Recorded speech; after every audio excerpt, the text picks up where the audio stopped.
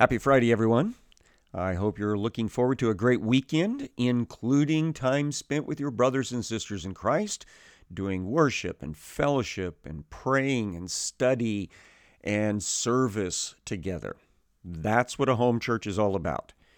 If you don't have a place like that, you need to be actively looking for a place. And if that's what you're doing, and you happen to be within driving distance of the Elkhart East building, please come and consider us a place that you might call home. Let's open our Bibles to 1 Timothy chapter number 3. We just barely got started on this section about leadership. And today we want to delve into it nice and deep. This section, along with the first chapter in the book of Titus, is Paul's way of directing his proteges, that is, Titus over on the island of Crete, Timothy at Ephesus, in making sure that the local leadership is solid. You don't want people in, especially spiritual leadership, that are not stable. We want good people. And he set down some characteristics, some people refer to them as qualifications, that would mark these people as being stable leaders for the congregation. And we will take a lot of those things one item at a time. And I'll just let you know now, I will be constantly referencing the parallels between Titus chapter 1 and 1 Timothy chapter 3. So 1 Timothy chapter 3, verse 1, let's start where we ended yesterday. The saying is trustworthy. If anyone aspires, that is, has this desire, to the office of the overseer, so to this job, volunteer job for the most part, of overseer or supervisor. The word is where we get our word episcopal. So it's epi, which is upon or over, scopus, to look. So that's the whole idea of overseer, supervisor, someone that's keeping an eye on the church for Jesus Christ.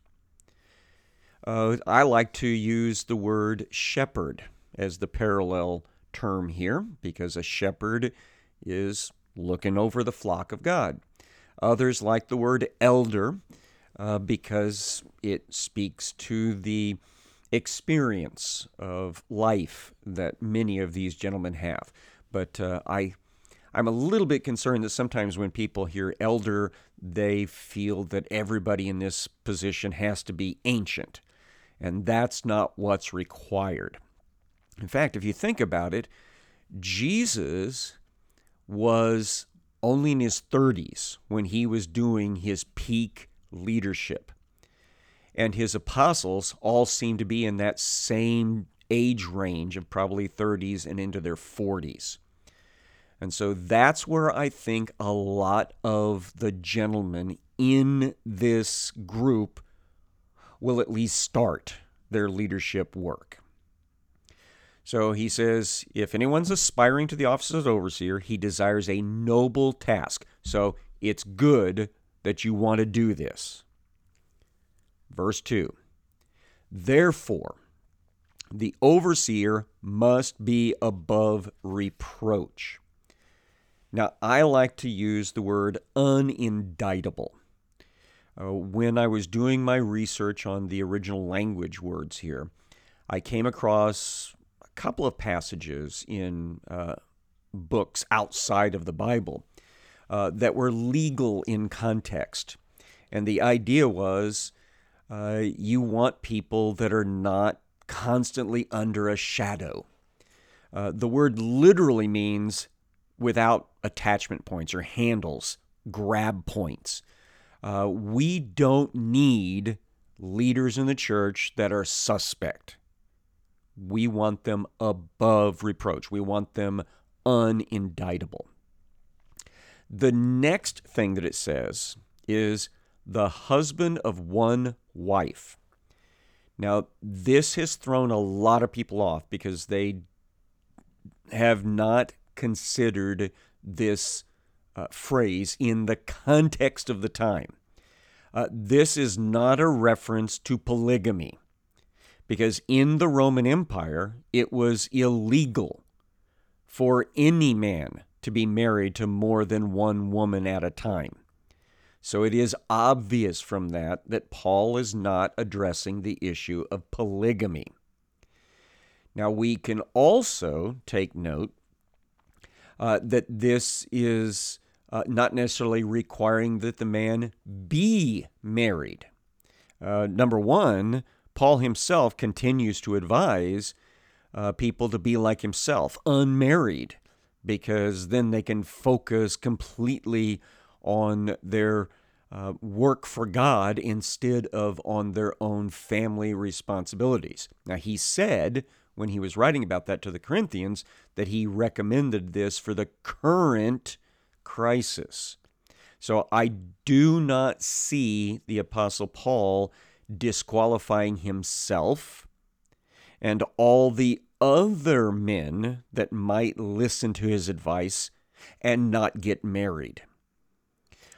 Beyond that, we see the same phrase, just opposite gender, later in this book, 1 Timothy, when Paul is laying out the requirements for being a Christian widow being supported by the local church.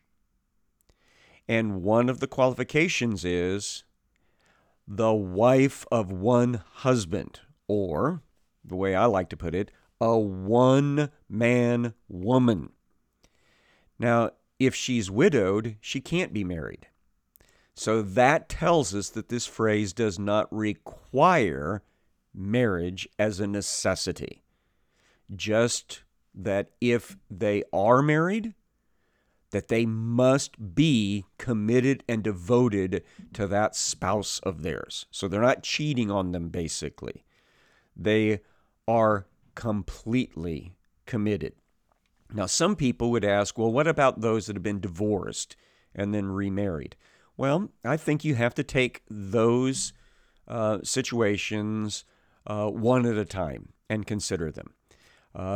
If they had been, as a Christian, married and then decided to cheat on their spouse and ended up divorced, my take on that is they would not be qualified to be one of the shepherds of a church, because they did not live an exemplary life when it came to the aspect of marriage. And marriage, of course, is the first organization of creation.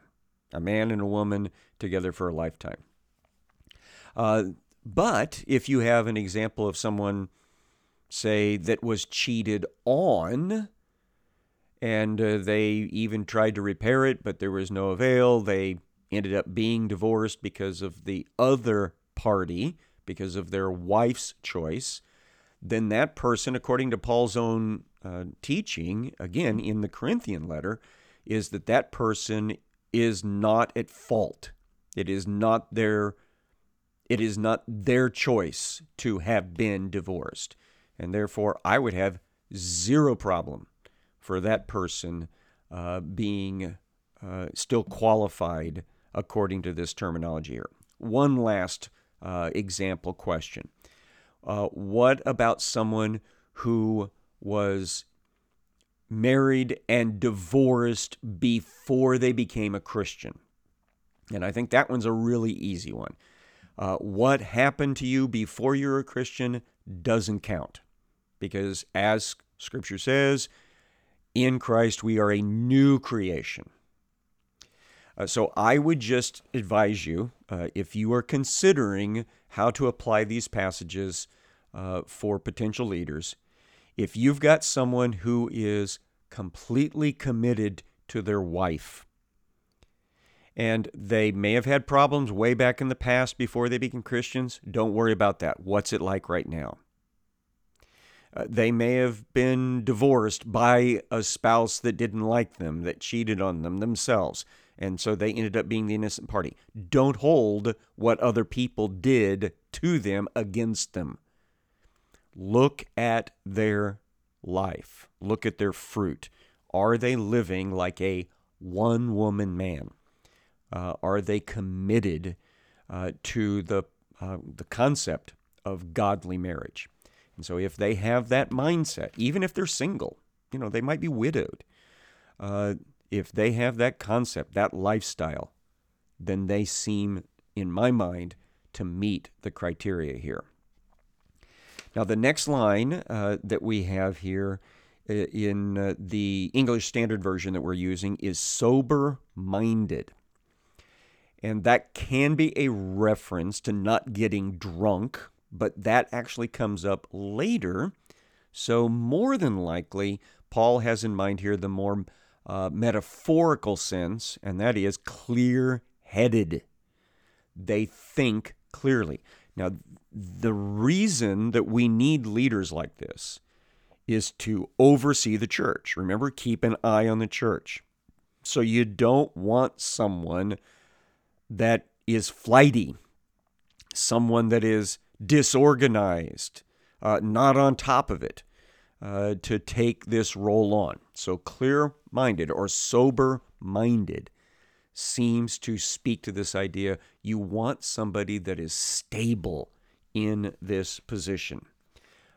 Self-controlled, or the idea of sound-minded. You want somebody that is not falling apart, that is organized, keeping things together. Respectable, same sort of thing. They are the type of person that people look up to, that have a lifestyle that speaks to who's in control of their life, and that is Jesus Christ. If you want to bring in something I continually bring in as a memory passage, they really need to demonstrate the fruit of the Spirit of love, joy, peace, patience, kindness, goodness, faithfulness, gentleness, self-control. That's the sort of respectable person that we're wanting to put in to one of these leadership slots. The next word is hospitable. Hospitable means literally to love strangers. So people they've never met, people that might even be different than they are, that is, outside of their normal frame of reference, doesn't matter to them. They look at those people as potential brothers and sisters in Christ, and they treat them with concern and respect.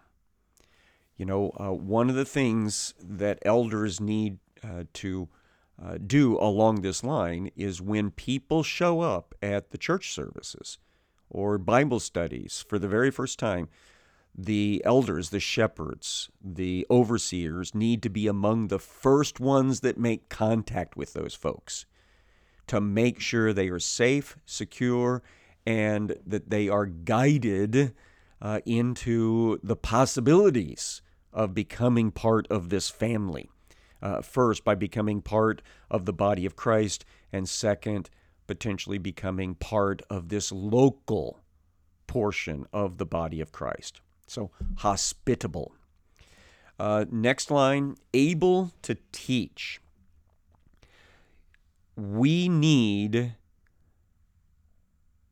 to have spiritual leaders that have a good handle on the Word of God. In fact, that's kind of where the other passage goes with this. We need to have those that know the Word of God inside and out and are capable of passing it on to others. There are some pretty good gentlemen out there that meet all the other criteria here, but they're just not really good about teaching the Word of God or having a good grasp on the Word of God. And I believe that would be enough to disqualify them from serving as one of these spiritual leaders. Let me read to you my translation of Titus's parallel here. Titus 1:9, where Paul writes to his other protege. He says, holding tight to the trustworthy word in accordance with the teaching, so that he might be able to encourage by healthy teaching and to expose detractors. So it's not just simply that they have knowledge, a passing knowledge of the word. These guys know the word well and know how to handle it. It continues into verse 10. For there are many unsubmissive persons, empty talkers, and mind deluders, especially those from the circumcision. That'd be the Judaizers I keep talking about, who must be shut up, since they are overturning the whole household, teaching things which they must not, for the sake of shameful gain. So when Paul is writing to Titus on this same topic, he really lays it out. You'd want people that aren't just passingly familiar with God's word. They know how to use it to put down false teaching and to respond to false teachers and to keep things on the up and up according to the word of God. So that's who we're looking for these spiritual leadership roles as shepherds or overseers, episcopal persons, bishops. We want solid Bible students and teachers. Verse number 3, back in our 1 Timothy passage, says, not a drunkard. I like to kind of use the tongue-in-cheek phrase, not a wino. Now, you might think that's a funny little phrase, but you immediately know what I mean by that. It's a person that they're always connected with drink. It is their life. They are the person that's always got a bottle in their hand or a can in their hand, and they always have the smell of alcohol in their breath. That's the problem. They are controlled by something completely different than what should have control of them. We could expand this out to the idea of an addictive personality, because people are not just simply addicted to alcohol. They can be addicted to drugs that also alter the mind and the way that people think. And we can't have that in leadership. Now, they can be recovered from that, or recovering. I've got zero problems with that idea. In fact, they might even be able to teach better those that are caught up in such things. But they cannot be actively devoted to these mind-altering substances all the time. It's just not helpful because it's not stable. Verse 3 then says, not violent. The older versions say something along the lines of not pugnacious at this point. Which I always had to look that up. I'm like, what's pugnacious? Has it got something to do with a dog? But then I found out that there's another vocabulary, pugilism, which has to do with boxing. And the literal wording here is not a striker, not someone that's ready to punch somebody out at the drop of a hat. I was at a church board meeting once, and things got rather heated, which I was already appalled at that. I was in my early 20s still at the time, and at one point I thought one of the guys was going to punch the other person across the table, and immediately my mind went to this sort of passage and like, this person should not be in spiritual leadership in a church.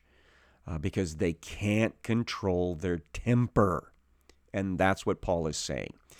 Everything that we're reading about here is about control. These gentlemen that are going to lead the church have already got to be led by Christ and in control through the work of the Holy Spirit. Continuing, it says, but gentle. And that's actually a contrast here. Instead of wanting to punch people out, it's an idea, but rather willing to yield, to give way to the other person, see things from their perspective, or say, well, you know what, let's just not worry about it. Let's move on from this. This is a person that instead of trying to fix things with their fists, fix things with their humility. And that is definitely in the vein of Jesus Christ, isn't it? Not quarrelsome. Literally, it means not combative, not wanting to get into fights. There are some people out there that seem to enjoy stirring the pot. We've talked about them before.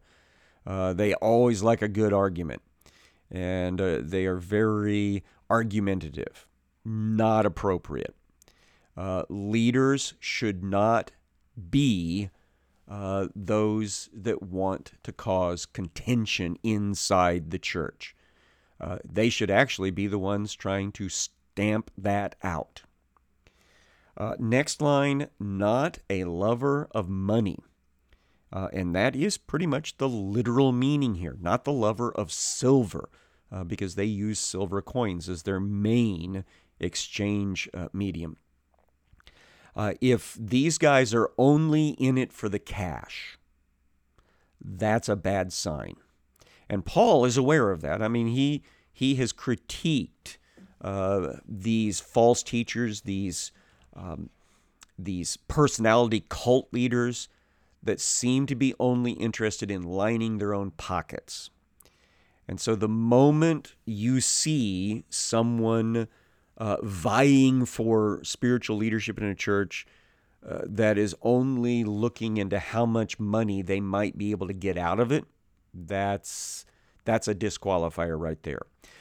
You probably should keep in mind that these are also qualifiers for preachers, because preachers, most of them that are in located ministry, are actually pastor teachers. They are overseer teachers. They are part of this group that is keeping watch over the church, over the local flock. So they are pastors as well as teachers. They are shepherds along with these other shepherds. And so if you've got a preacher candidate coming to a church and the first thing that they want to know about is, how much are you going to pay me? And then the next thing is, well, you need to pay me more than that. I would suggest to you that there is something not quite right with their heart at that moment. And maybe you should consider other issues that might be out of kilter as well. Verse number 4. He must manage his own household well, with all dignity, keeping his children submissive.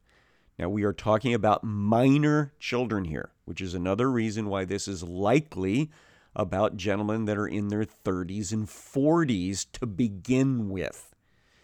And the idea in Paul's mind here is, if his household is out of control, that is, his kids are juvenile delinquents and running around doing all sorts of damage and engaging in inappropriate and illegal behavior, that's a big, bad warning sign. Verse 5, for if someone does not know how to manage his own household, how will he care for the Lord's church? So if he can't even keep some teenagers from running wild and going crazy, how is he going to provide oversight for a bunch of contentious people who have just come out of paganism and are having a hard time maturing in the faith and are having a hard time getting along with others in that same category? We need stability. I keep emphasizing that because that really is the point of this passage. the spiritual leaders of the church, the elders, the pastors, the shepherds, however you want to refer to them, these guys have got to be the most stable members of the local flock. Verse number 6. He must not be a recent convert. So you don't want a newbie in this position. Now, when the church was first pushing out, you will see Paul establish a church as he comes through, and a few months later, he comes back through and he appoints elders in that church. And so you might think, well, how did he find anybody that wasn't a recent convert? And my response is, some of those recent converts had already been Jewish believers in Scripture for decades previous. And so they really weren't in that category of somebody having just recently developed a relationship with God.